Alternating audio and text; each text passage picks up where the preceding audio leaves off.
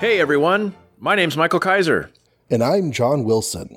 And welcome to another episode of Make Ours Marvel. This is episode 98 of the show. It's like almost to 100, but not quite. So close to retirement. I can taste it. I feel bad because so many people out there are taking it seriously.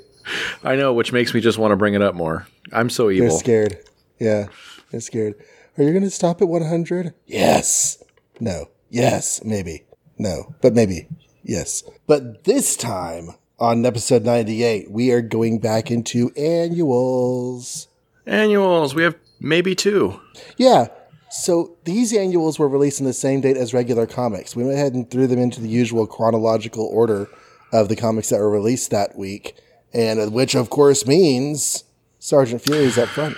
I feel kind of, I don't know what the right word is, but I had to summarize him last time, which usually means you do it. But since it's an annual, it's like we're getting two Sergeant Furies this month. So guess who gets to do it again? Me. But that's okay. I'm getting used to them now. Did I lose you again? No? Oh. Did you hear me? You said you were getting used to them now, then you stopped talking. Oh, okay. I thought you were going to say something, but that's fine. We'll just leave that one in there. Sergeant Fury and his Howling Commandos annual number 1, which was on sale July 1st of 1965. It's a special king-size 72 big pages, but most of them are reprints, and we're just going to cover, of course, the one story. It's called Commission in Korea. Story, Smiling Stan Lee. Art, Darling Dick Ayers. Inking, Frisky Frankie Ray. Whoa. What? And lettering, Artful Artie Simek. Who's Frankie Ray? Is that a new guy? Yeah, I wrote something down about him. Okay. Time, the Korean War. What? Place, the 38th parallel. And the pinup is basically Nick Fury being promoted. And if everybody wants to know how that happened, turn the page, kids. So if you turn the page, they talk about this river called, I don't know how to pronounce it, Yalu or Yalu. But it's basically like... Yalu. It's basically like divides China and Korea, from what I understand, because I had to look that up because I wasn't sure. But anyway, every time the Navy in their planes, because Navy planes, try to get in there or get past it, they get gunned down by this thing, artillery thing. So guess what? We need somebody that can go in there and take out the artillery thing, but we can't do it by air because they keep getting gunned down. What should we do? Hey, I happen to know a group of guys who are itching to fight again that were really good in World War II and could do stuff like that. So, hey, it's the Howlers, and guess what? They're all willing to do it. We cut to them on a big, ship going over the mission with Happy Sam Sawyer. They're all like really happy to be back in action again. Sam wants them to sneak in to Korea by way of the water, so dress up in like the Frogman gear and stuff like that. But one twist is he's going with them, and which Nick does not like, because even though Nick respects him and thinks he's an awesome guy, like he's getting old, Sam's getting old, and that might be a detriment on a mission like this. But anyway, of course he can't argue because Sam's in charge. So they all dress up in their Frogman snorkel gear, and they go swimming up to the shore. And instead of having to walk all the way there, they quickly find that there's a communist Jeep going by, so they knock all those dudes out, steal the Jeep, and then blow the whole thing up. And then they drive through the resistance by, pressing the pedal down really hard and gunning it. Unfortunately, Sam gets winged. He gets shot in the shoulder or the arm as they push their way through, but they do make it through. So Nick suggests that Sam stay behind. They patch him up, put him in a sling and stuff, and then tell him to stay behind and they'll come back for him. So they make their way over to this thing they're supposed to blow up, and it's like, it's a big, army base with a watchtower and the whole works. Nick invades the watchtower and beats all those guys up, but unfortunately one of the guys he punches falls out the window, so that alerts the rest of the army the communist army, because they see the guy fall out the window. So now the whole, army is fighting the Howlers, but of course it's the Howlers, so they end up blowing everything up anyway.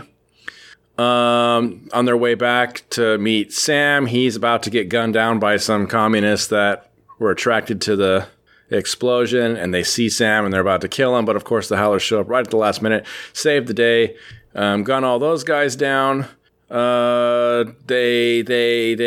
can't remember. Oh, they're driving back to wherever they're supposed to hook back up when a communist plane comes over and bombs their truck, but they all manage to jump off it and head into the water.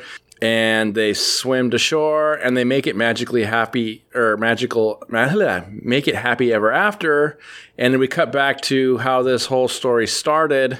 And Sam apparently went on the mission because he wanted to, I guess, observe Nick in action so that he could therefore justify giving him a battlefield commission. So much to Nick's annoyance, because nobody wants medals when you're in the Howlers, he has been promoted from sergeant to lieutenant.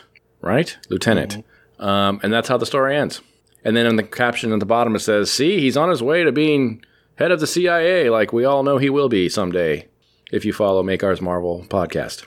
The end. So I would lay money that the S.H.I.E.L.D. series was born out of reader questions about what's Nick Fury doing in the modern era? And this is probably a similar inspiration. Like, what did they do after World War II? Did they go to Korea? What, blah, blah, blah. Because we know they served in World War II. Korea was just a few years later. Also, we talked last time about how Fury was, an enlisted man. He's not on track to be a proper officer. He's just a sergeant. Usually people go to school for that, but you can receive an officer's commission by direct appointment. And that is what often happens in the field. And that's what happens here. So he's basically jumped from working man's track to officer track. And that's the only way you can get to colonel, is if you're on the officer track. I was kind of amazed that, Korea was only 5 years after World War II. I don't know why I thought it was longer, but I looked it up because I was like, I wonder how... the opening episode of MASH, it was 100 years ago. Of what? The opening episode of MASH, it says 1950, 100 years ago. Right. But, I was just wondering how old these guys are, but if it's only 5 years later, I guess they're not that much older. Pretty much the same. Is this book isn't going to continue to take place in Korea, is it? No, this is just a jump to the future, which actually is one of the points I was going to make. We now know all the Howlers who are alive after the war. Yeah, that's kind of not necessarily a great thing, because this book actually has killed people off. So now it's like they sort of took away maybe some of the drama. Die. Yeah, I guess not. They're all fine. So all these future stories, no problem. No problem. They'll make it. Captain Sawyer is a colonel now. I looked it up. The legal requirements for being promoted to colonel, you have to have been in service for at least 22 years, and you have to have spent at least 3 years as lieutenant colonel. So depending on when we are in the Korean War, he has been in the Army serving since the late 20s or early 30s. Wow. Well, and we knew he was like the original Howler, right? Yeah, and that's why he gets assigned to set up a new Howler team, because he's like Nick Fury before Nick Fury was Nick Fury. Mm-hmm. Kind of. And I mentioned that everybody's gotten promoted since we last saw them, so they're all at least base sergeants now. Fury's probably some higher sergeant level, because once you get to sergeant, all the higher levels are something sergeant, just different kinds of sergeants. I don't know, I don't have a whole lot to say about this, but I definitely enjoyed it as a little romp. Fury is now a second lieutenant, which is the lowest officer rank. And over the next decade and change, he's going to make his own way up to colonel and get in charge of the CIA and then in charge of S.H.I.E.L.D. Is that where he taps out, like colonel, or does he ever get higher than that? I think he's still colonel, right? Colonel Nick Fury? Yeah. I don't know. Sounds they right. calling him director, but I don't think he ever gets a higher rank. Yeah, it was kind of like just same plot, different bad guys, and I kind of felt like maybe Dick Ayers drew the communist bad guys a little more racist than he does the German bad guys, but otherwise, yeah, it was fun. Oh, the one other thing I was going to say about this is that Captain Sawyer is super impressed by Nick Fury, but Nick Fury is doing exactly the same sort of stuff he always does. Right. He's doing a great job leading the team, and Captain Sawyer's like, I'm going to lead the team. Oh, wait, I'm old. I can't lead the team. Nick Fury's really good at leading the team. I should have made him an officer a long time ago. That was a little weird that he insisted on going. Like, does he need to actually literally observe in order to give someone a, what is it called? A commission or whatever? A battlefield commission? Like, is that a rule? I honestly don't know. Was that just like a plot device to have him? Because I thought it was going to go somewhere, but it kind of didn't. It was weird.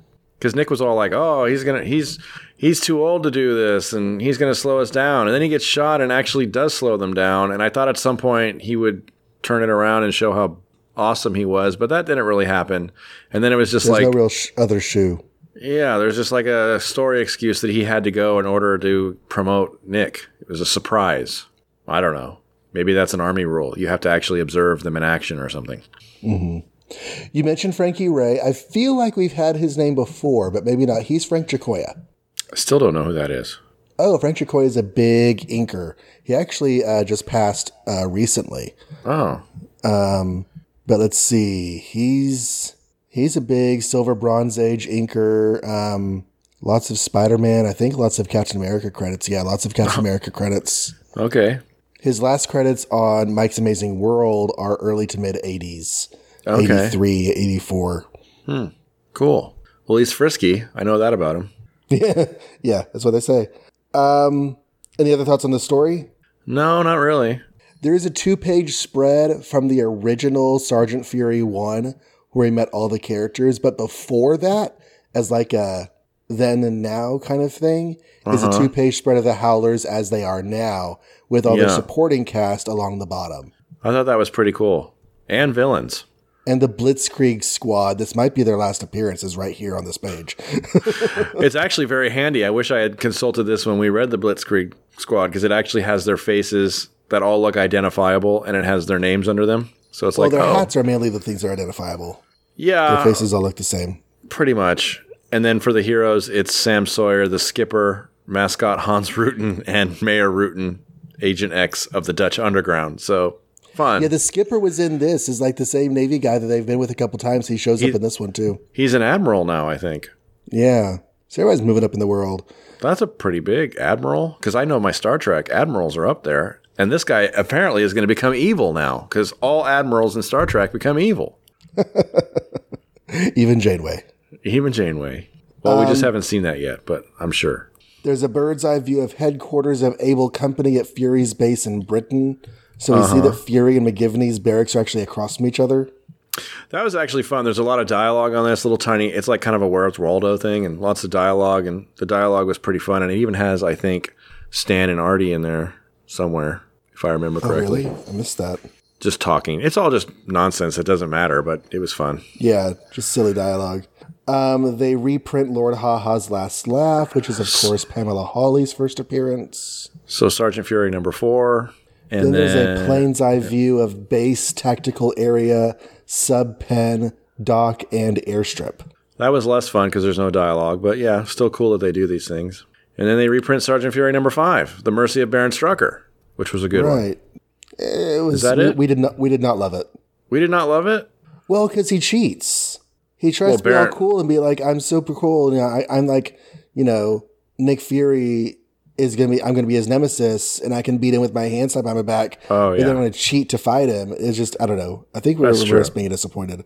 Yeah, but at least it was like an actual villain, and he had a villain who hasn't really done anything better than this particular story. But he has shown up a few times, but yeah, not a whole lot. And then we get a page of Fury showing us what combat arm and hand signals are. And which you always wonder about, when you're watching these ninja movies and stuff. So now I know. I honestly thought that the symbol he's showing for double time was the one for halt. Like you put your fist in the air. No, but you put it up and down for double time. See, there's an arrow. Yeah, but he's not using his fist on halt. I don't know. I've never seen anybody fist pump like that in an army movie to double time, though. And why would you need to be quiet for double time? If you're double timing, you're not sneaking. So that's kind of weird that there's even a hand signal for it. But right. Whatever. What do I know? And if you want to cease firing, they're not going to see you waving around at them. You're going to need to shout. Right? Yeah. There is a cool double-page ad for the Nick Fury agent of S.H.I.E.L.D. Mm-hmm. And the first page, most of it is the art from issue 2 that we just talked about. But then there's a second page that has like captions and screenshots from the comic. It's a pretty great little spread. Yeah. And that's it. That's it. That's the comic. So I get the X-Men, huh? You get the X-Men. I get the X-Men 13, also out July 1st. And this is Where Walks the Juggernaut. And if you want the Juggernaut's first appearance, throw issue 12 away. Get this one. Yeah, except if you need to know all that origin stuff, you need 12. But do we need to, or has that all been retconned into the wastebasket at this point? I don't know. As far as I know, all that origin still stands. They're still stepbrothers. they're still stepbrothers and have the weird father who was either cruel or not cruel because we're not sure. And he got in a car accident that didn't break his legs. Yeah. Right. And the demon and Satan demon guy is still responsible for the leg thing. And yeah. Okay. Lucifer. That's his name. Lucifer. Right. I said everything but Lucifer. Satan, Scratch, Devil. What was his name? The Malabulja. Yeah. Lucifer. X-Men. The most unusual teenagers of all time. Where Walks the Juggernaut? Story by Smilin' Stanley. Layouts by Jolly Jack Kirby. Penciling by Jay Gavin. Inking by Joe Sinnott. Lettering by Swingin' Sam Rosen. Art team change. Say goodbye to Kirby. Okay, so Juggernaut has busted into X Mansion after the longest approach across the front lawn in the history of ever. Well, I mean, they put posts in the lawn and stuff. That really slowed him down. Yeah, they dug a trench. It was bad. First thing he does is kick over Charles Xavier's wheelchair, throw Xavier on the floor.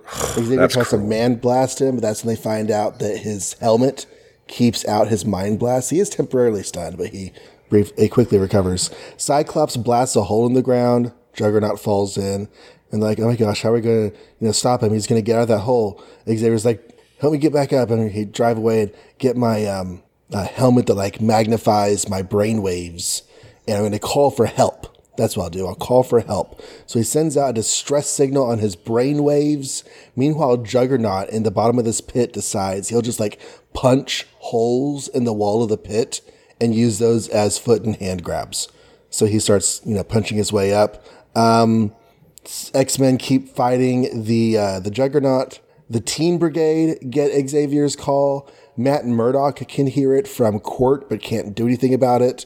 The Teen Brigade, I don't think they actually do anything either. They just get the call. They're like, but it's not in the radio.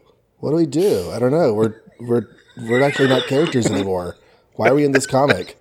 So, pretty much. Finally, Johnny Storm hears it. Johnny Storm hears the call for help while he's waxing his hot rod with the guys. No, that's not a euphemism. And, phrasing. It might be. But he realizes that it's the leader of the X-Men, so he's going to go find the X-Men. He's wondering if he should or not. He thinks maybe he shouldn't, and he loses contact. So Iceman tries putting Juggernaut in an ice block. Juggernaut breaks through. They are trying to fight him. There's actually a lot of really cool action of the X-Men trying to stop the Juggernaut. It's just not working. Juggernaut and Beast stumble into the danger room, so Beast turns on all the danger room obstacles to keep Juggernaut busy. Johnny drives his hot rod away from his friends, realizes that he really is being called for help, exits his car and flames on, unlike last time when he went through the roof. Xavier's like, okay, hopefully help's on the way, because I certainly was on this helmet thing for long enough. Jean, help me get back to the Juggernaut. So Jean helps me back to the Juggernaut. Then Human Torch shows up. Hey, I'm the Torch. I'm going to help the X-Men beat the X-Men bad guy. So he makes a fire circle around the Juggernaut to stop him. And Xavier's like, Angel, come on, help us out. Where are you? Angel's like, I got hurt.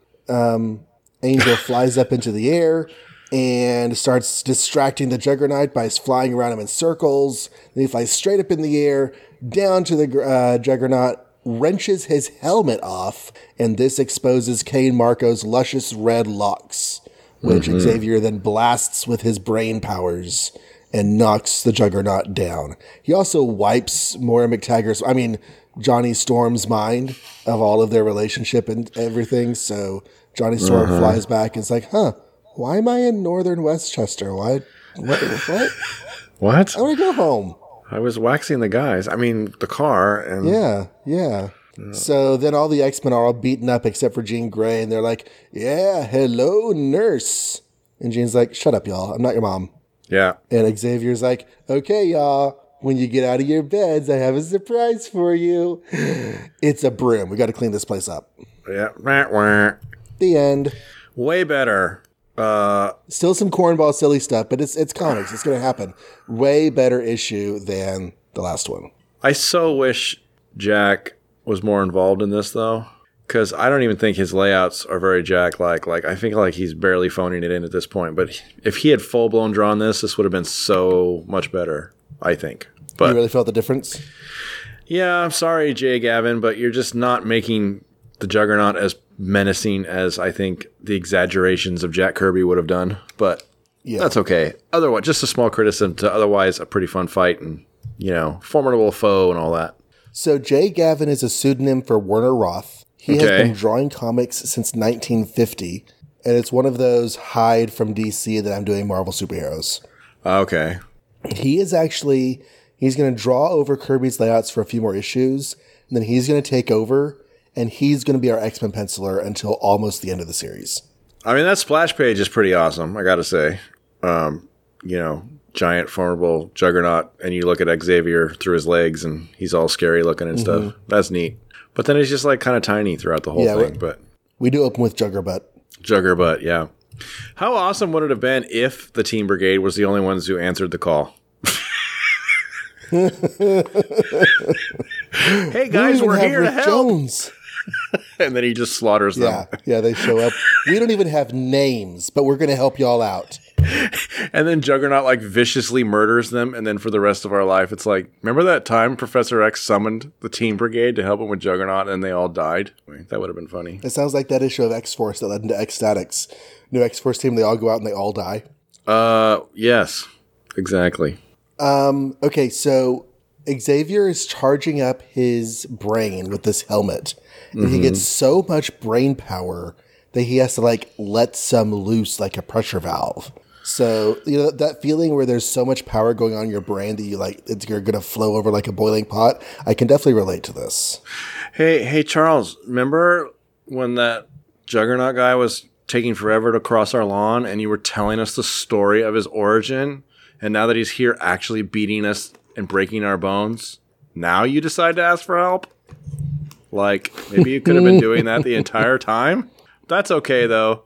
It's fine. Beast doesn't need his legs. Torch doesn't even do a whole lot either. He doesn't. I mean, I think it was cool. I didn't expect to see him in this, and that was kind of fun to have a crossover.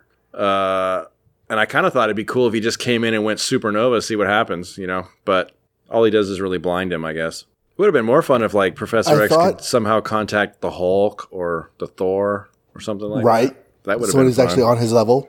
Yeah. Well, Thor is... Thor's in Asgard right now. And the Hulk is subservient to the leader, maybe? I don't remember. Well, Thor's in Pittsburgh, but that's still not New York. So, wouldn't have worked. I did like the Juggernaut climbing out of the chasm. Because he nothing can stop the Juggernaut. So I had visions of him running through the wall at the bottom of the chasm and like maybe slowly ramping up and coming out. I wasn't sure I was going to get back to ground level. No, it's cool. It's a very cool, unstoppable fight. I liked that aspect of this a lot. Especially the bits with like the Beast leading him into the danger room and using that against him. That was fun. Yeah, that was good. We learned that Scott can feel resistance in his beam when he hits something. Which is kind of a nice little, twist to his powers. I never really realized the Juggernaut has like this energy field that pushes things away from him too. Yeah. But he's just a big, strong guy. Maybe they go away with that at some point, but like he's pushing things back with energy somehow. I have a friend who really loves the Juggernaut and actually has every Juggernaut appearance, except for maybe these really expensive ones. Well, there's that really great Juggernaut Spider-Man fight I'm sure you've read. Was that like a one-shot? That was really awesome. I think it's a two-part story, but nothing. Yeah. I think it's called Nothing Stops the Juggernaut. Yeah, and then I also liked him the one time he was in Excalibur. He fought Captain Britain. That was fun. I don't know. I don't know a lot about Juggernaut. I just know he's big and bad, and when he shows up, it's going to be a problem. He teams up with Black Tom for a while. They have a nice little... That's right, yeah. Buddy going on for a while. It seems like he can actually combat telekinesis in this, which I know they play more with later. I didn't realize when I'll look back to this first appearance. Yeah, what does he say? Like, because initially, right out of the gate, Jean picks him up, and it's like, that's cool. But then he's like, she's like, what does she say? Something like he's counteracting my power and crawling towards me or something like that. Yeah, it's on page 16. The professor's right. He's advancing against me, pushing my power aside as though it were a physical thing. Yeah. Boy, they sure liked, I don't know what the right word is, but kind of just like put Jean in the corner on this one because like, he's like, go, male X-Men, go take on Juggernaut while I deal with this head helmet thing I have. Jean, you stay here. It's like, why does Jean need to stay there? What is she doing to help you? She's not helping you mentally or with telepathy because as far as we know, she doesn't even have that yet. So like, right. why can't she doesn't get that till she gets Phoenix powers? Right. So why can't she be out there fighting with them? It's like, no, I need someone to push my wheelchair when I'm ready. Was basically it. But she does lift him a lot. So like, I think like she could have been out there helping more because she seems to be the only one who can make him immobile for 5 seconds at least. Right. Yeah. And also this is the first time I think that the X-Men, the star team of the book, are explicitly stating that they cannot beat the bad guys, so they need help. Yeah. And then I also didn't love that it's Professor X who is once again, you know, leading and organizing and saving the day. Because I kind of thought, like, once they graduated and he went spelunking that we wouldn't have this anymore. But now he's back doing it again. Mm-hmm. And it's kind of like, you can't keep having Professor X solve everything. I want Cyclops to be the leader. I guess we can, sure. Easy. Just mentally wipe everybody every time, and there you go. Problem solved. All right. Well, it was a pretty solid issue, but there's so much action, there's not actually a whole lot of stuff to comment on. Right. Kind of blazing through the episode. That's 2 issues down, half an hour in. We kind of knew that was going to be the case because it was part 2, and part 2 in a comic book in our world always means big, long fight. Mm-hmm. So there you go. Speaking of part 2, we're on part 28 or something of Thor. So we've got Journey into Mystery, number 120, In My Hand, This Hammer. And as you recall, he fought the Destroyer the last 2 issues, and at one point the Destroyer broke his hammer. So his new mission before doing the Nodestones things, which I'll get to in a second. Oh, actually I should do credits. Written in the Fire of Inspiration by Stan Lee, drawn in the Flame of Dedication by Jack Kirby, inked in the Heart of Devotion by Vince Colletta, lettered in The Other Room by Artie Simek. So anyway, his mission is now to fix the hammer. So he went to Pittsburgh and found a kiln and fixed the hammer. Anyway, keep going. He then goes to where he left the Nodestones, which, if you recall, are the things that are going to prove that he's not a liar, pants on fire to Odin, because Loki cheated with Lodestones when they had to do the test on who's a liar. And that was in Thor. Nornstones. Lodestones or Mornstones? What are they called? Norn. Norn. Norn. Why am I saying load? Load must be something. Lode? That's not a stone. Anyway.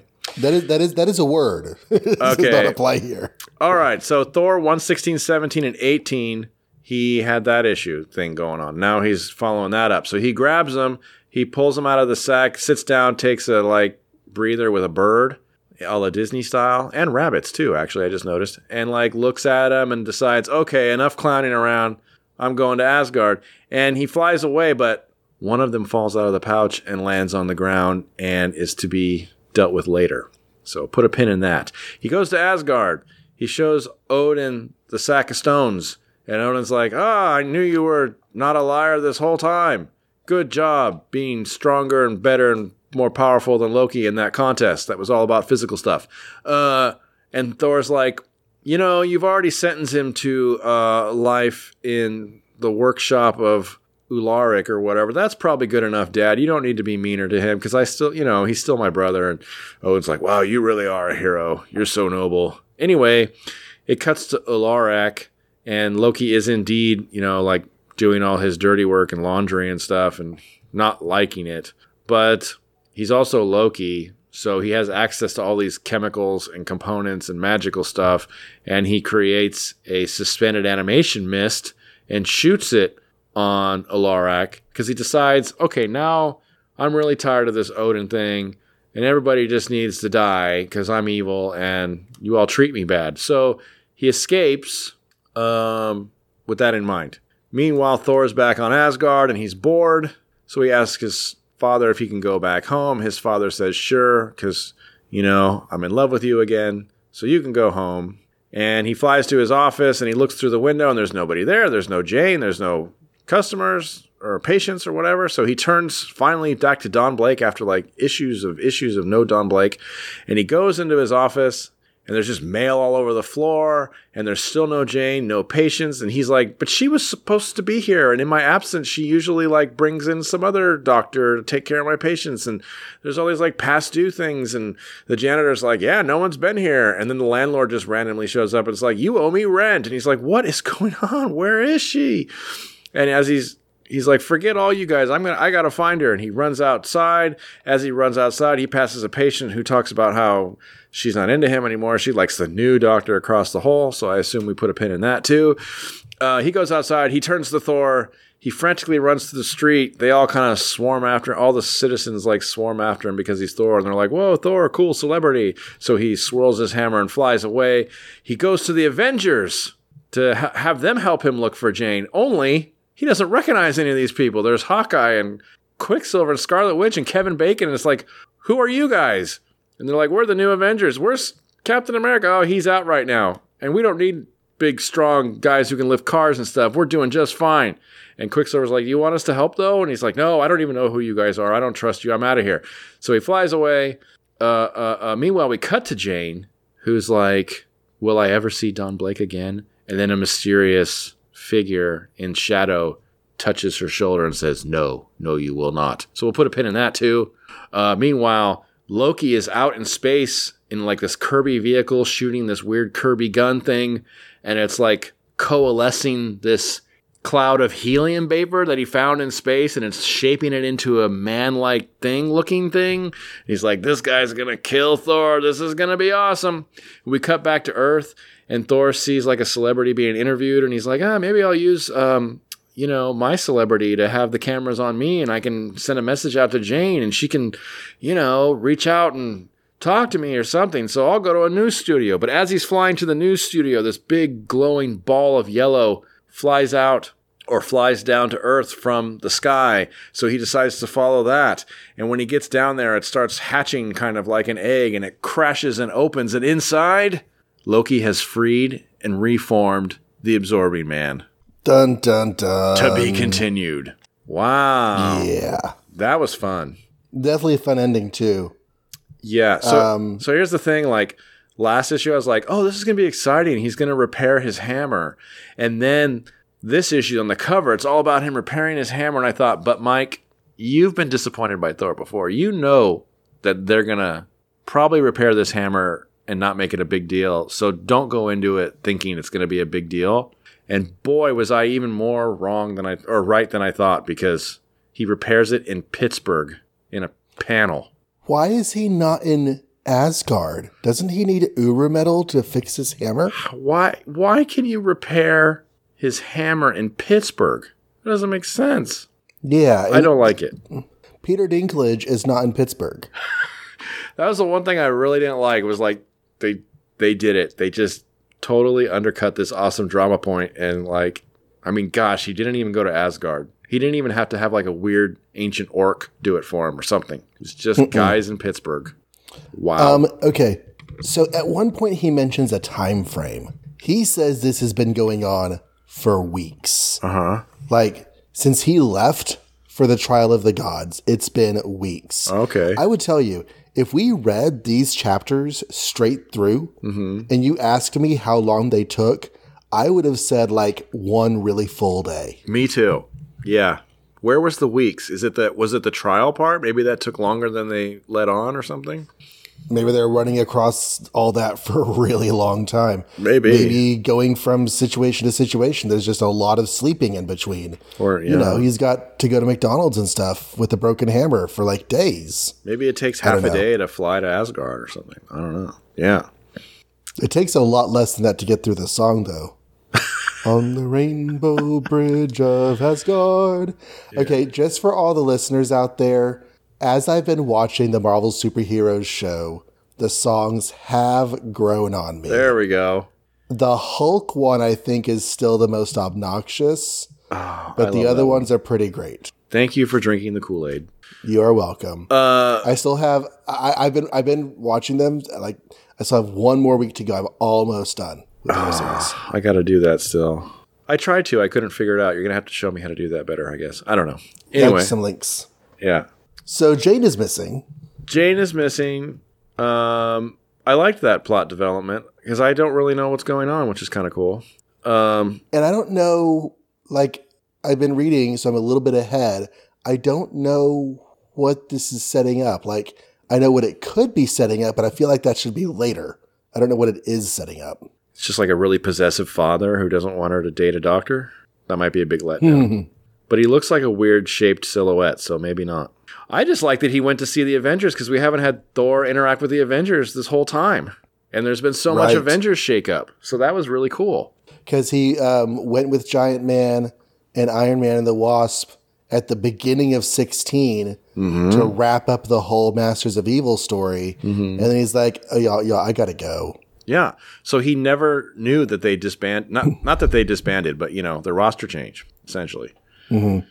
So I really like that interaction. Of course, Hawkeye comes off as a complete jerkhead. You're trying to steal the show. We don't need an old-timer like you. Hawkeye, he is a god. Maybe let him on your team, Quicksilver and Scarlet Witch were a little cooler, but yeah, I just like that he was kind of frustrated and didn't really... I think it's cool, like, in a way, Thor has always had, like... Not that he's not an Avenger and doesn't love the Avengers, probably, but he is also... He does have his own world. So in a way, like, are the Avengers as important to him as maybe other Avengers think the Avengers are important? And in this, it kind of feels like he just doesn't care that much. It's like, okay, well, I don't recognize any of you mortals, so I'm leaving. Like, I knew the old guys. We had a lot of battles together. I trusted them. I don't know these guys. Yeah, pretty much.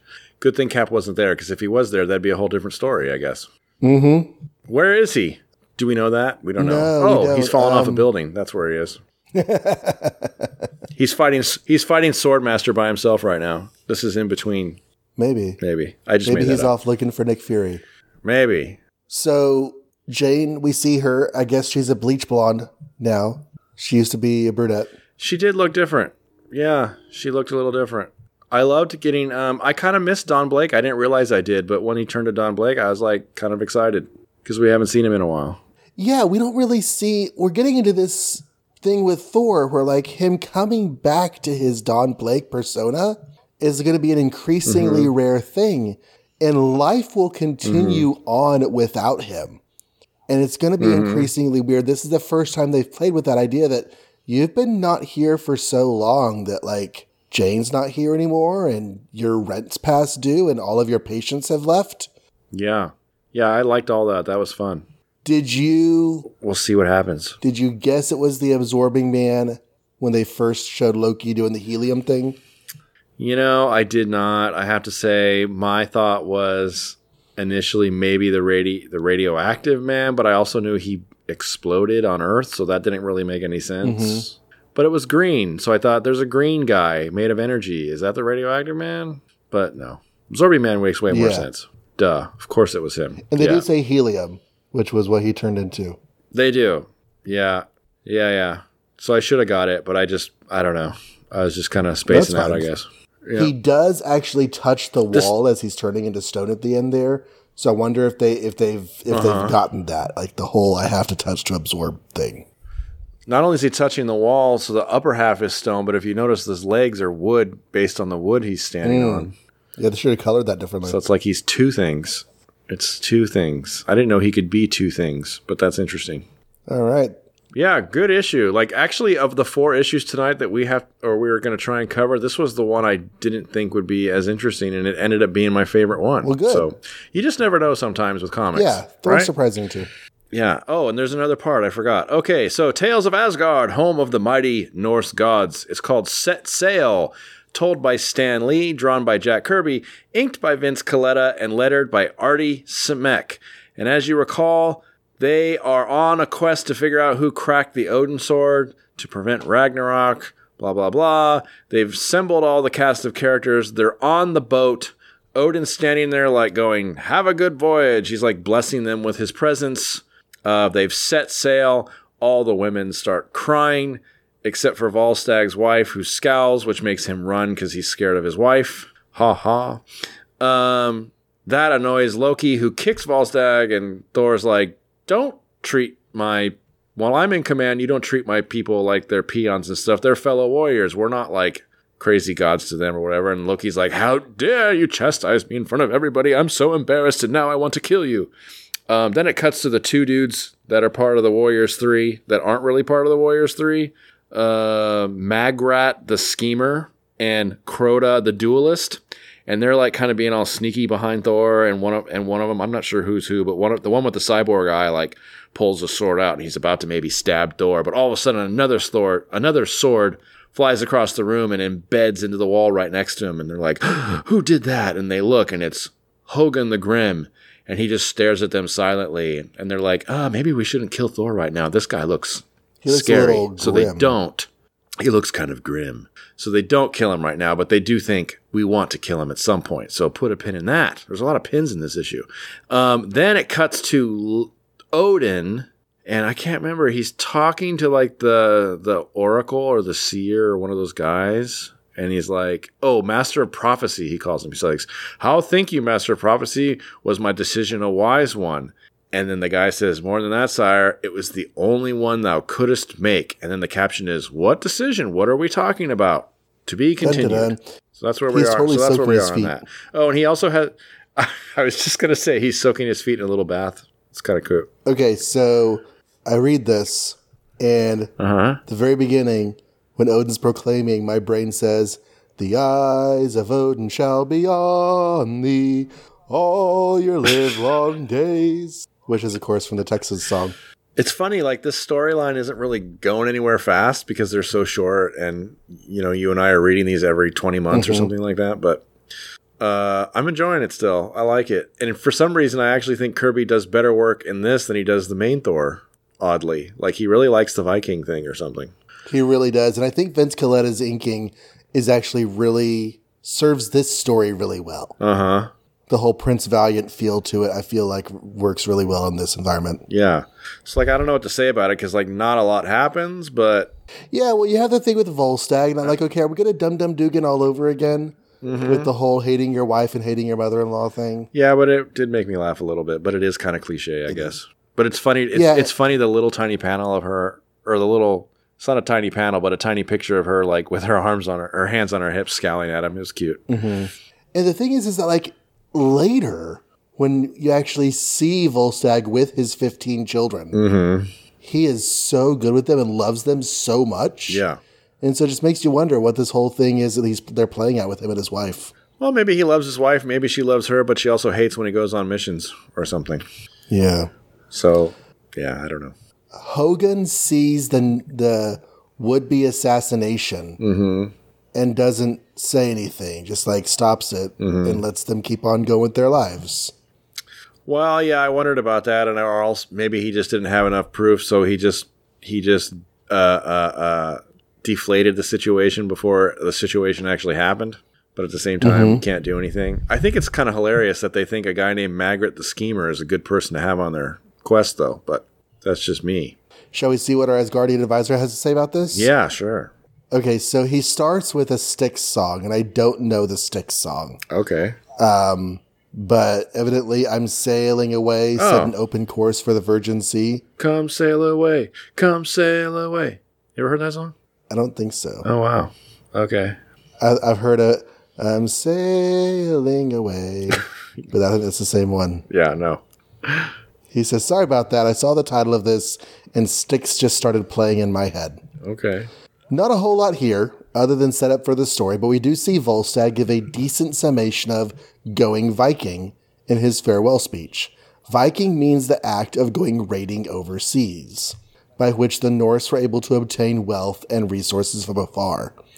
That matches what Volstagg says they'll be bringing back, even though his real reason is to get away from his wife. In that he seems to be the precursor of one Harcourt Fenton Mudd, another large, boisterous fellow who has traveled far to get away from his significant other, Stella. Oh my gosh. It is so Mudd. I never even thought about that. They even kind of...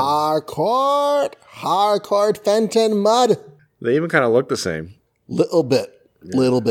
I saw him in something other than Star Trek recently. I think it was a fugitive episode. And I was like, oh my gosh, that's Harry Mudd being a nice, respectable person? It's so weird. Yeah, he's such a good schemer.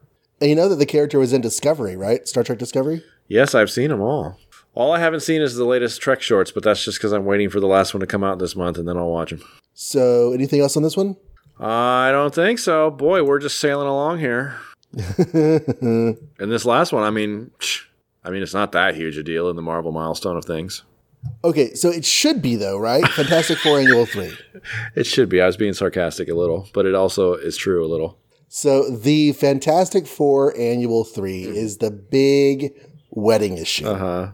And anyone out there who has mapped the chronology of a character's appearances, this always shows up in the list. Uh-huh. Because everybody's in it. I was thinking about that. I think every single hero on the roster. I was thinking about that in a way because, like, you know how the Doctor Who thing, there's like certain points that are fixed in time that you can't muster with. Like there's always certain milestones in when you talk about a character's history in the Marvel Universe or DC or whatever. But like we all know that they have this sliding timeline, and so you do have to adjust things. But there's always like fixed points, and definitely one of the most common referred to fixed points, I feel like, is this freaking wedding. Like I've seen this flashbacked many times in a character's tale. So like in a way, this is a really epic and important issue, but we'll see how it goes. Okay. So remember how we used to do these blind? Uh-huh. I don't have the issue in front of me. I have it, but for my summary, I'm not going to use it. Okay. Ready? Uh-huh. Okay. Dr. Doom decides that Reed Richards and Susan Storm should not have a happy wedding day because he's mopey and edgy and, whatever. So he decides to send out a brain control signal that's going to convince all the supervillains of the entire Marvel Universe, or at least Fantastic Four's history, to come and attack the Baxter Building where they're getting married. Uh-huh. So that happens. The wedding is getting started. Reed and Sue and Ben and Johnny are all getting ready. And suddenly supervillains start attacking. But also superheroes start arriving for the wedding. Mm-hmm. So they help to ward them off so that the Fantastic Four can get ready. And this goes on for a while until it stops. And Reed and Susan get married. The end. Oh, it's worse than that. Because how does it stop? Do you remember? I don't. Actually, I was thinking about that. I was like, what is the actual ending point of the story? The Watcher shows up. Oh, yeah. So now you remember. Go ahead. Okay, so the Watcher shows up, and he warbles Reed Richards to his Watcher mansion. I don't know, on the moon or whatever. And he's like, I can't interfere. Just brought you here. Check out my place. Want to see my etchings? And Reed's like, I'm about to look at all the etchings I could want to look at. Hey, look. This looks like a weapon. And Watcher's like, yep. That's a pretty powerful weapon right there. And Reed's like, I think I'll take it. And so Watcher's like, okay, go home. And he zaps Reed back home. And Reed uses the weapon to counteract the ray on everybody and like zaps them back home. Zaps them back home, and it magically wipes all their memory. So wipes all their memory of the events. So like it's just thinking about how like undoes some everything. If any of them have a weird continuity being here, they're not going to remember it anyway. So right. And then the last page, which is pretty much the page that I like the best and the page that you really care about, they get married. Yeah. And Stan and Jack aren't on the invitation list. So they don't get to come and see the wedding. Right. And so they're going to go back to the bullpen and write bad stories for them or something. Okay. You want to hear some crazy sauce? Okay. I just saw the episode of the Marvel Superheroes that adapts this issue, which you wouldn't expect because the Fantastic Four are not in the Marvel Superhero show, right? So what show did they use? Well, it's in Submariner. What? He's not even in this. Right? But the next story that's reprinted is the Doom Namor story where they steal the Baxter Building. Oh. So check this out. The entire wedding is absent. The Fantastic Four are absent. It's a peace conference at the Baxter Building. And the panel in the comic where you see it labeled as the Baxter Building, the art for that in the cartoon is the same, except instead of Baxter Building, it says Peace Center or something like that.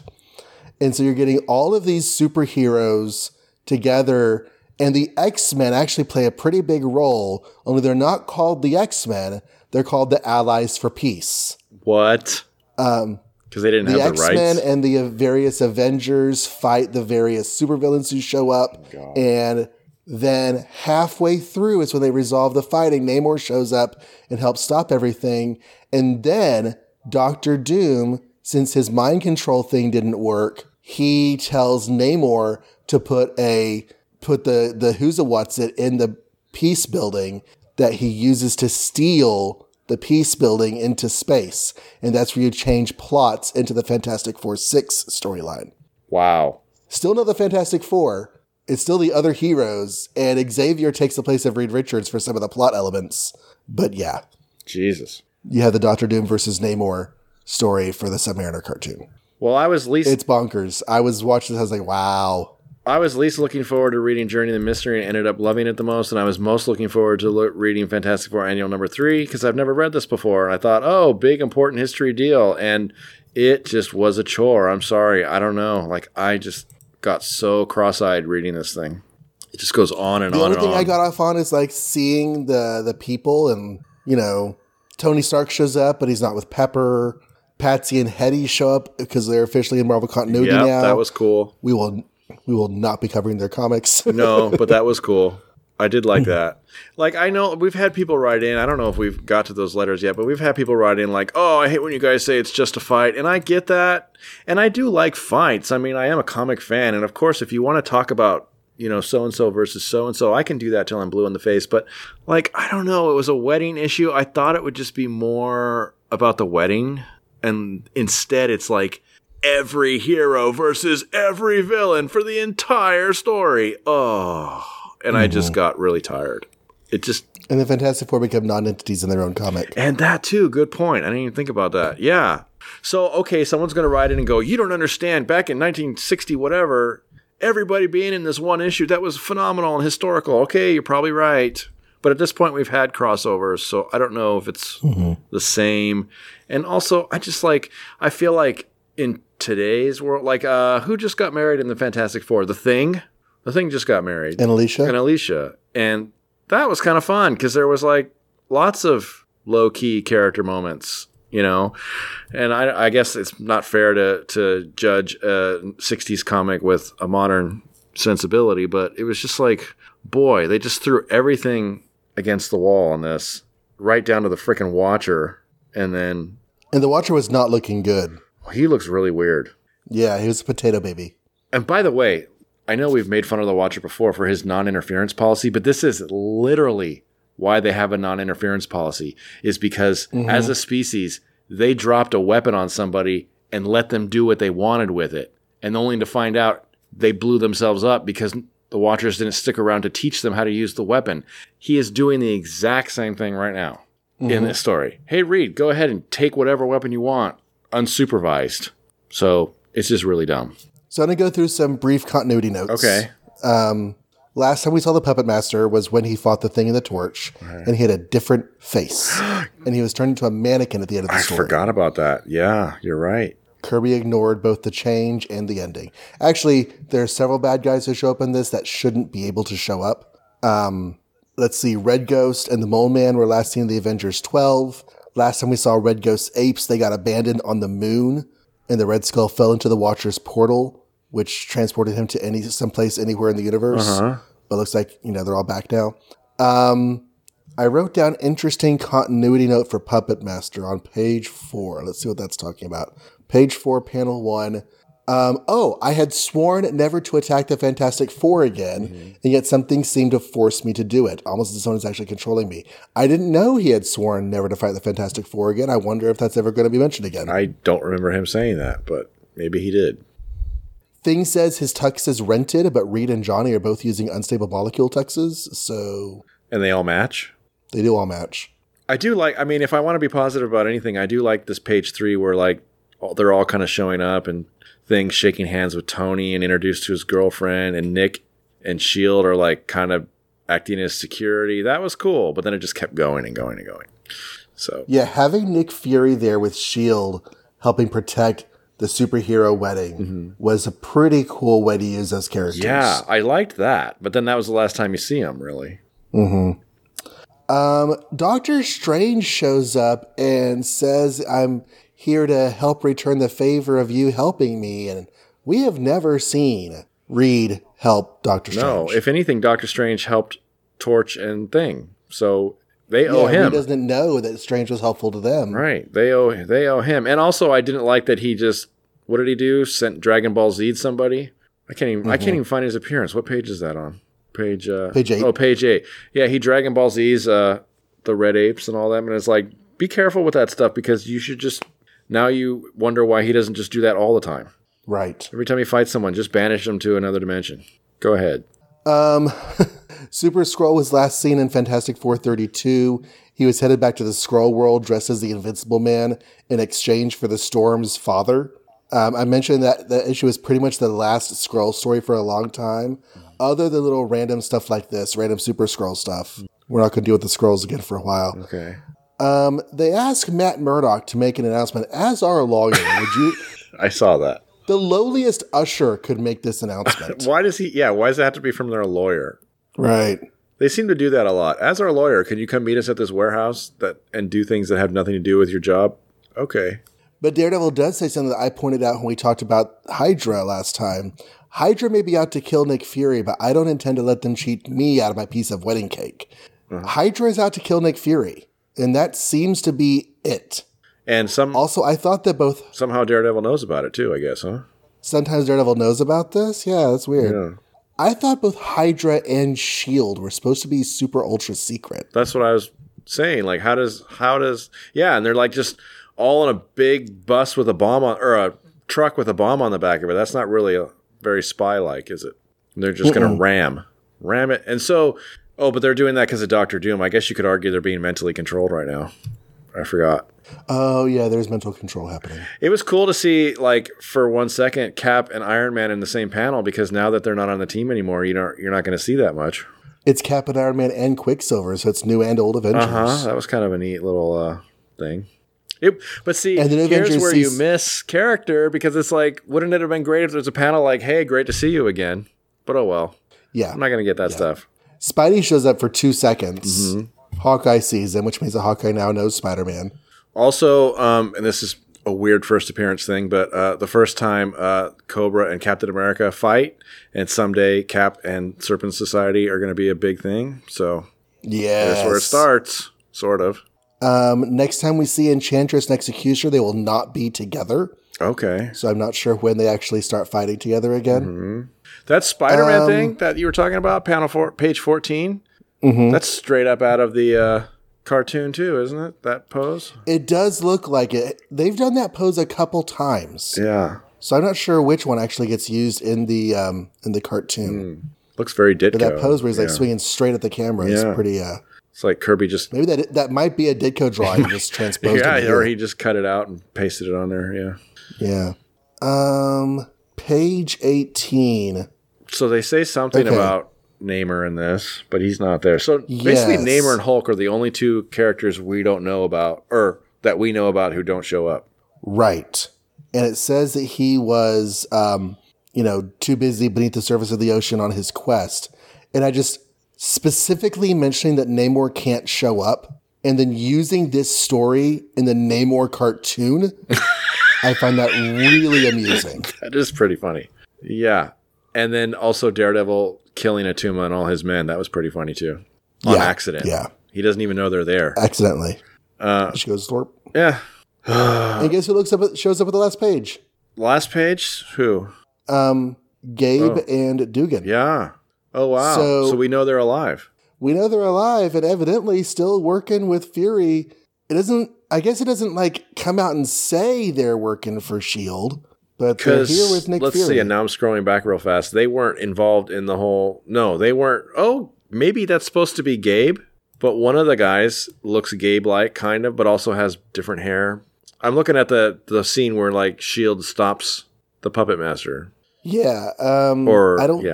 I don't think that's Gabe. I think that's somebody that's being colored. He has brown hair. Yeah, I think it's supposed to be a white guy. They just colored him not. But so, yeah, But this is the first time we've seen Dum Dum and Gabe in a modern setting, right? Yeah. Exactly. So that's cool. I didn't notice that. And Gabe is still the wrong color, but that's okay. Yeah, which is weird because in the Agents of S.H.I.E.L.D. comic, they figured out how to color people right. So, yeah, disappointing. And you guys can all write in and tell me it was historical and stuff. But I'm sorry. I just want, like, it's a wedding. I want fun and character and, like, romance and stuff. Not the biggest fight in the world. And then a kiss. Right. Right. So that's basically that story. After that, the annual goes into reprints. Now, the previous annuals had cool backup features like galleries of villains and such, and this one doesn't. I think the Spider-Man one didn't it? I think all the annuals we've covered so far has had at least like a cool pinup or, you know, rogues galleries or something. This is just nothing. It's kind of weird. The choice of reprint is interesting because we were talking about how this was adapted into the Submariner cartoon, because the reprint that comes first is Captives of the Deadly Duo, which is the Doctor Doom Namor story. So really that cartoon does adapt the first and second story of this annual. Even though they have nothing to do with each other, they are printed together here. That's kind of weird. That is kind of weird. Or interesting. Like maybe someone was thumbing through it when they made that cartoon or something. Exactly. And, you know, the Submariner cartoon was mostly non-comics original stories. They were mostly original to the cartoon, which is very different to all the other series. So trying to find comic stories to adapt, they might have just glommed onto this one. Yeah. Just looked at all his appearances before he actually got his own book or his own stories. And then we have the 2 stories from Fantastic Four 11, which were basically a visit with the Fantastic Four, day in the life kind of thing, and the Impossible Man from Pop-Up. That was your absolute favorite Fantastic Four story, if I remember correctly. I absolutely love the Impossible Man. He is the best thing. So it's really good they reprinted it for you. Yeah. I don't dislike the Impossible Man himself, or maybe I do. This story just really bugs me. I don't know why. But it does. Yeah. Maybe trying to explain him is annoying. But anyway, we don't need to get back into Fantastic Four number 11. That's backwards. And we are moving forward. So I think we have, speaking of Namor. Yes. We're going to do one more tonight, I guess. We can squeeze it in. We can squeeze it in. So if I didn't mention this in the homework, because we're kind of just doing it right now, pause everything and really read real fast Tales to Astonish number 72 and then come right back because we're going to talk about it right now. It's called The Prince. I'm sorry. No, it's not. It's called A Prince There Was. And also the backup or the Hulk feature. It's not really a backup because it's split down the middle, but within the monster dwells a man. So first we have our new star, Submariner. A Prince There Was, written in majesty by Stan Lee, drawn in grandeur by Adam Austin, inked in splendor by Vince Colletta, lettered in the suburbs by S. Rosen. And I'm going to read this little blurb because they've been doing this because they've been really nice to us podcasters lately, kind of summarizing what's been going on now that we have all these continuing stories all the time. But it says, Imperious Rex, only by finding the Trident of Neptune can Prince Namor regain his rightful throne. But the quest is long and perilous, while the false king, Krang the Usurper, schemes to thwart the Submariner at every turn. Even at this moment, the noble Namor struggles mightily to free himself from the deadly grip of the Seaweed Man, which, by the way, I don't think he was named last issue. So there we go, the Seaweed Man. But I think we did call him a Seaweed Man. Okay. Well, anyway, he's fighting the Seaweed Man, and he can't beat him because he's made of seaweed and stuff. So he decides instead to pull off a trick from one of the Flash comics he read and spins around in a circle. He does it by swimming instead of running really, really fast, and it creates this like riptide, and the Seaweed Man is like kind of stuck in it. So instead of defeating him, he sort of just bypasses him. And he finds on the floor like this metal hatch, and it has a picture of Neptune's trident on it. So that's probably where he needs to go. He opens it, and he finds, just like Al Capone's tomb, he finds nothing. Very disappointed, he and Geraldo. But then all of a sudden, this weird, creepy fish floats from the blackness, and it's got a weird thing in its mouth that talks for Neptune or something. It's a diamond in its mouth, and yeah, it's talking like a radio. Right. So it's a radio diamond. Oh, I know why. Because he has to go to, I forgot.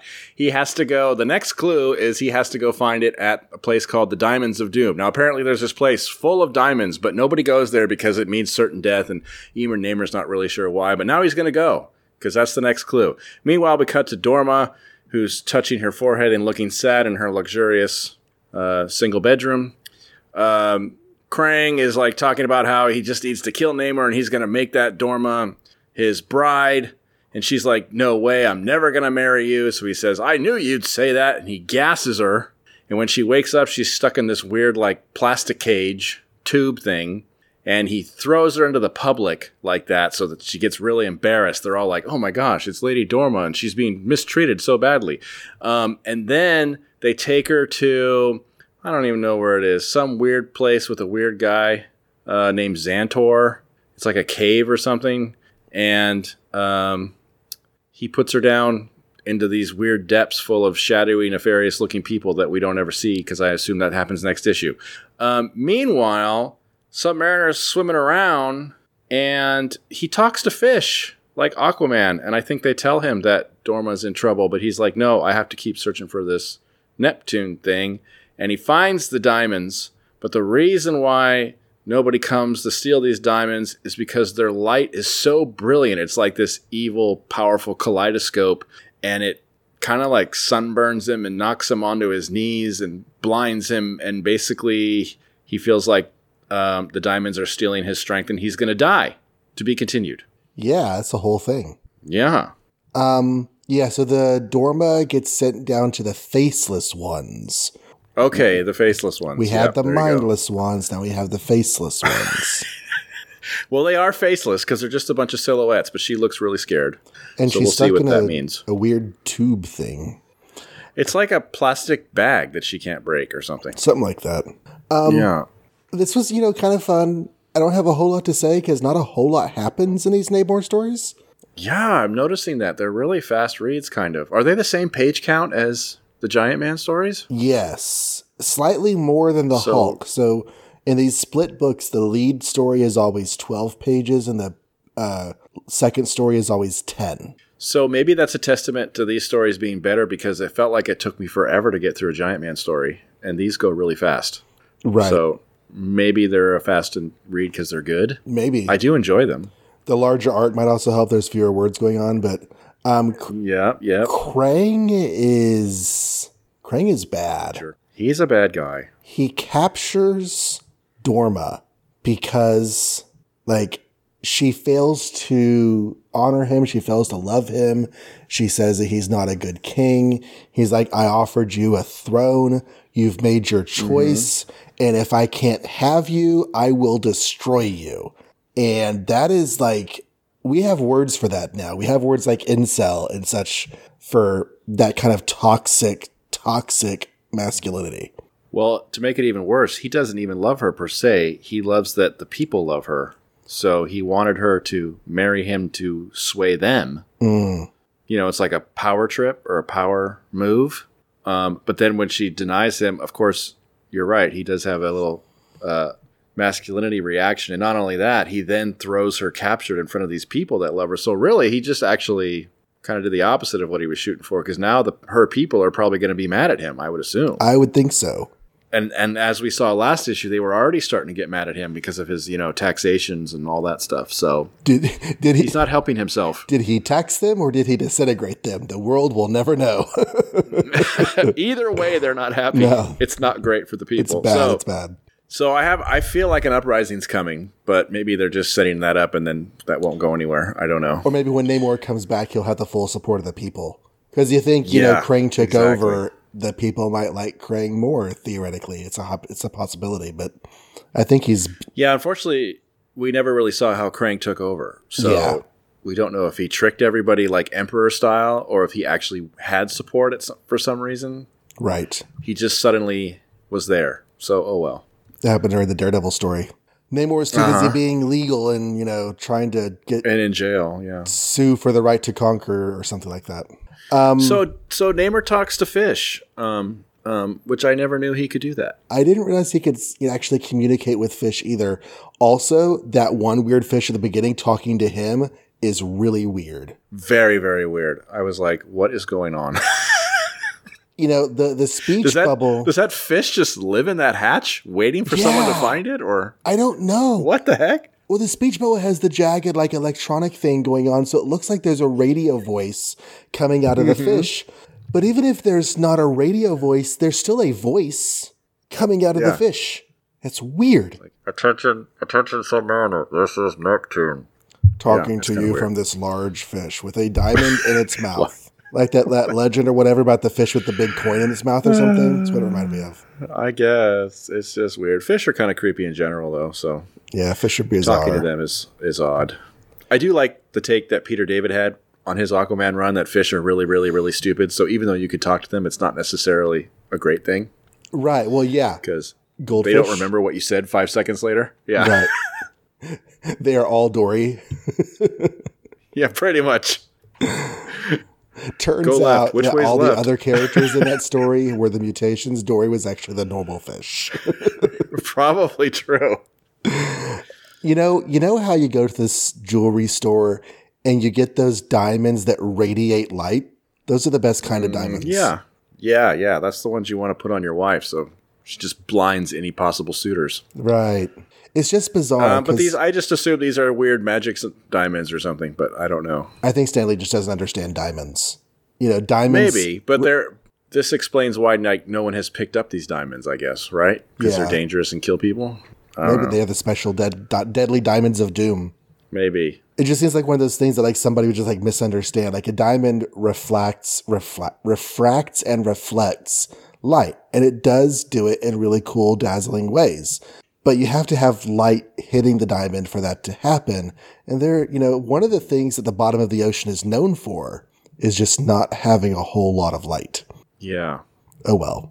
Yeah, but it's also sapping his strength, so it makes me feel like these are weird Neptune diamonds or something. They might actually, yes, if they're also sapping his strength, they could be. He's like, I can no longer stand. Is this how it ends? Right. I don't know what they are, but we'll probably not get an explanation either. That's okay.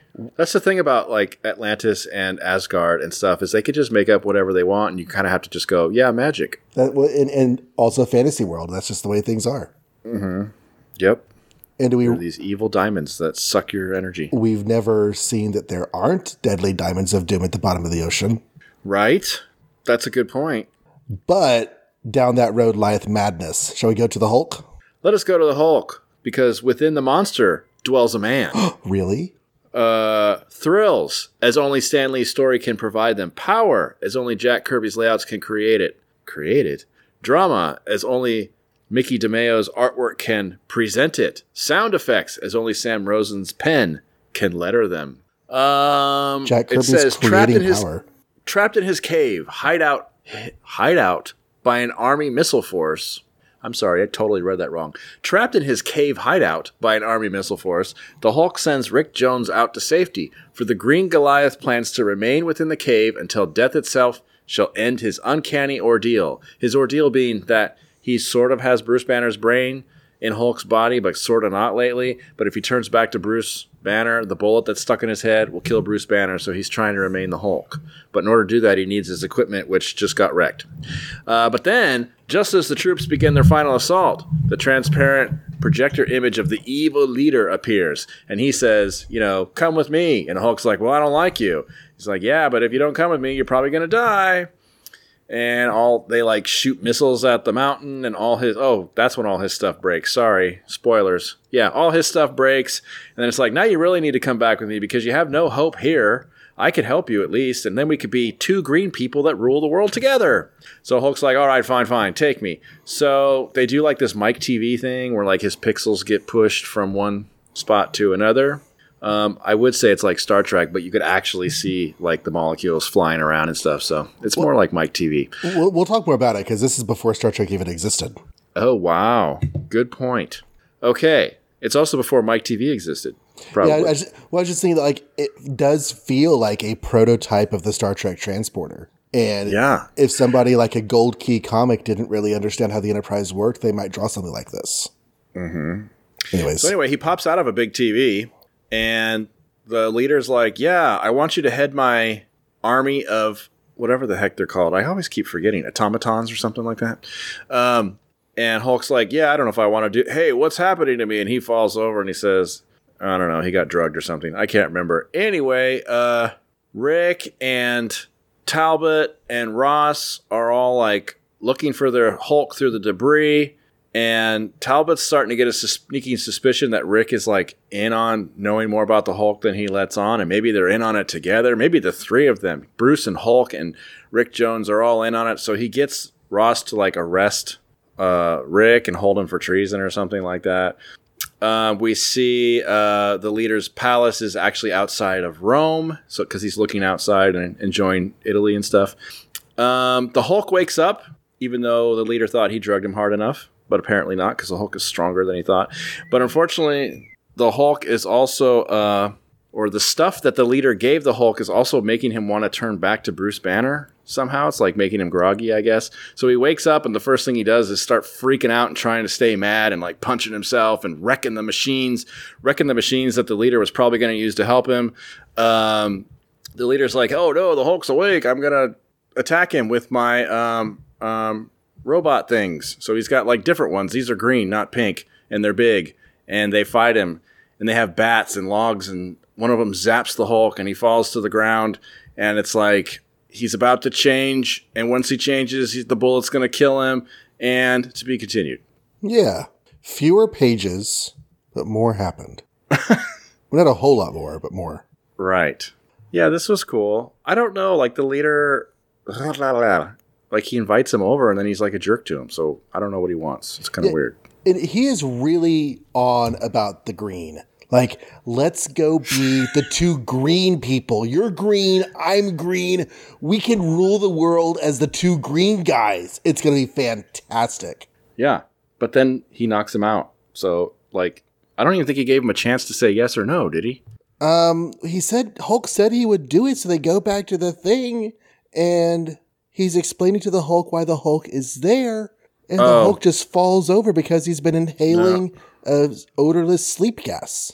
Well, yeah, but on page 5 he does says, I've had enough of you. Maybe you don't care about the human race, but I ain't going to let a creep like you. Oh, and then he falls over. So, but then again, it sounded like he didn't trust him to begin with. Yeah.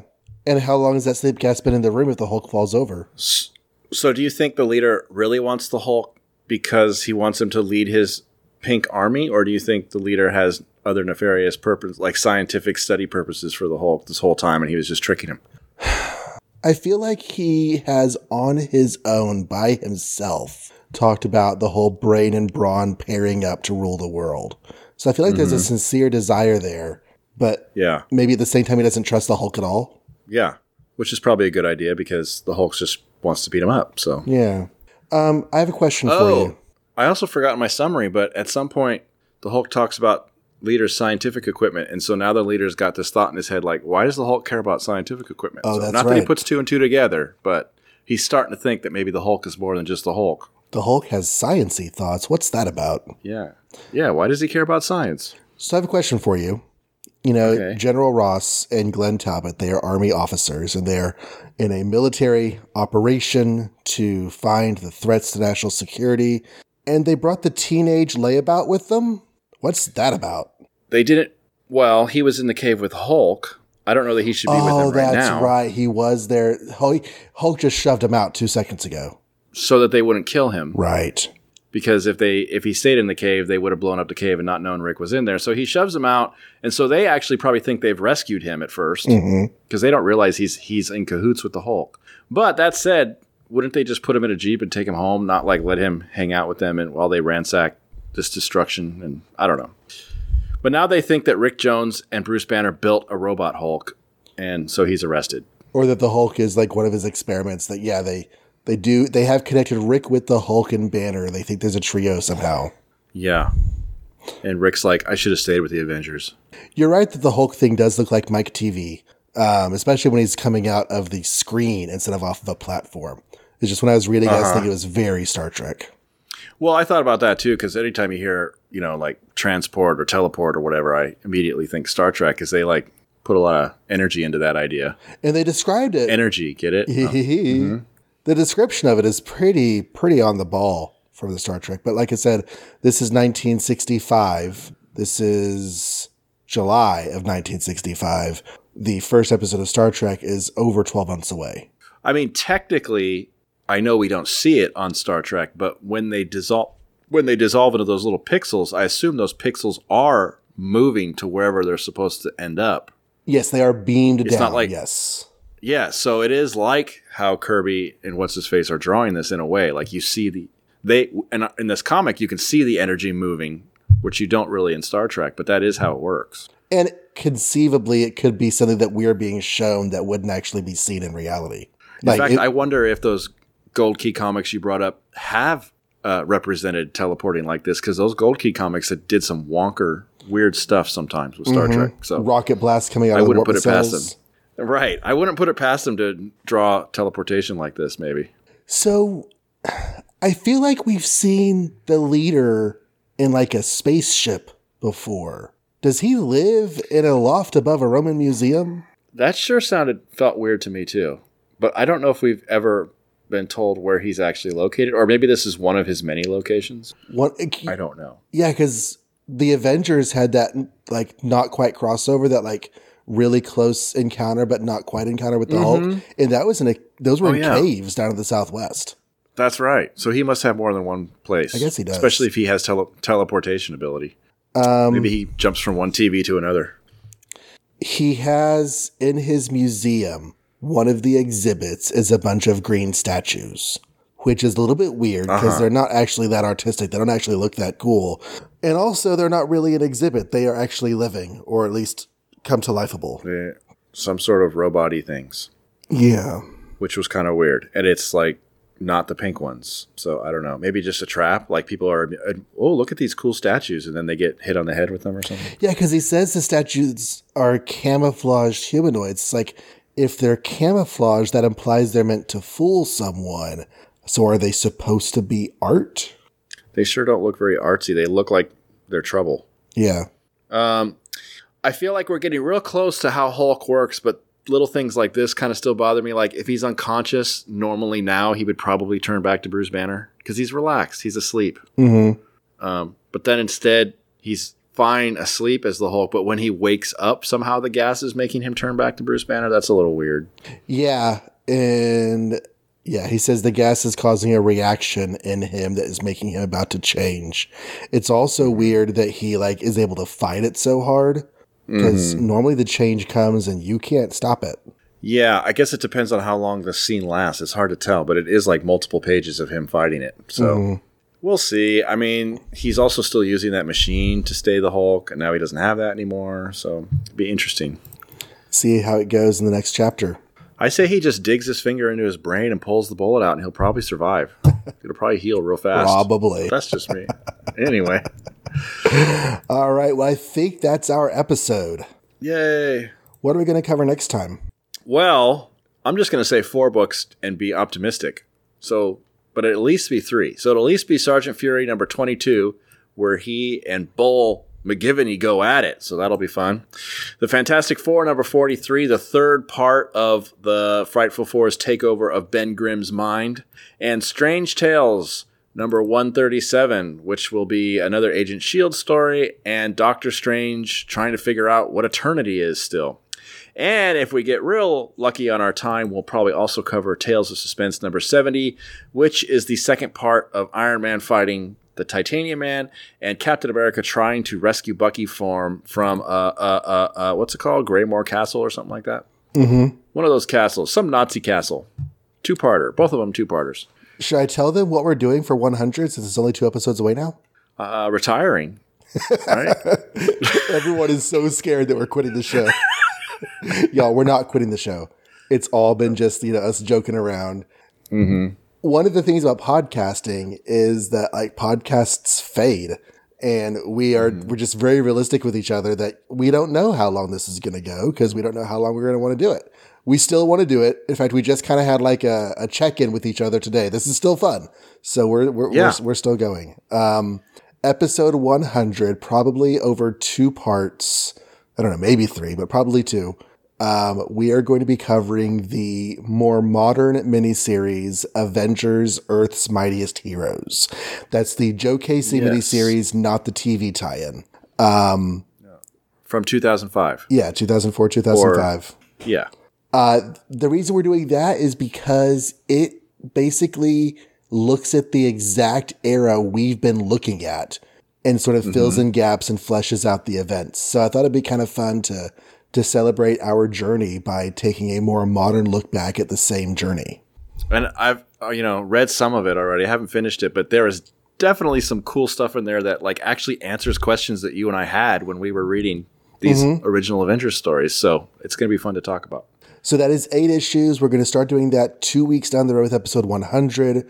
And we will split the episode 100 up into 2 or 3 parts and go from there. Yeah. All right. Where can they find us? They can find us all, 98 now of these episodes at makeoursmarvel.com. There you'll find links to our social media on Facebook and Twitter. We're much more Twittery, but you can also join us on Facebook. That's cool. We also have links on that site to various ways you can listen to the podcast through apps. You could also just hopefully type Make Ours Marvel in your favorite app and we'll show up. All the episodes should be available for free and weekly. So please subscribe. And lastly, on the site, you can use our contact form or you could just email podcast@makeoursmarvel.com, send us a message, and every once in a while we do a mailbag episode. And we'll read your letter. Alrighty. Well, I can be found on Twitter at John Reads Comics. This show, as Mike said, is at Make Ours Marvel on Twitter. My other podcasts are a Transformers podcast, Return to Cybertron.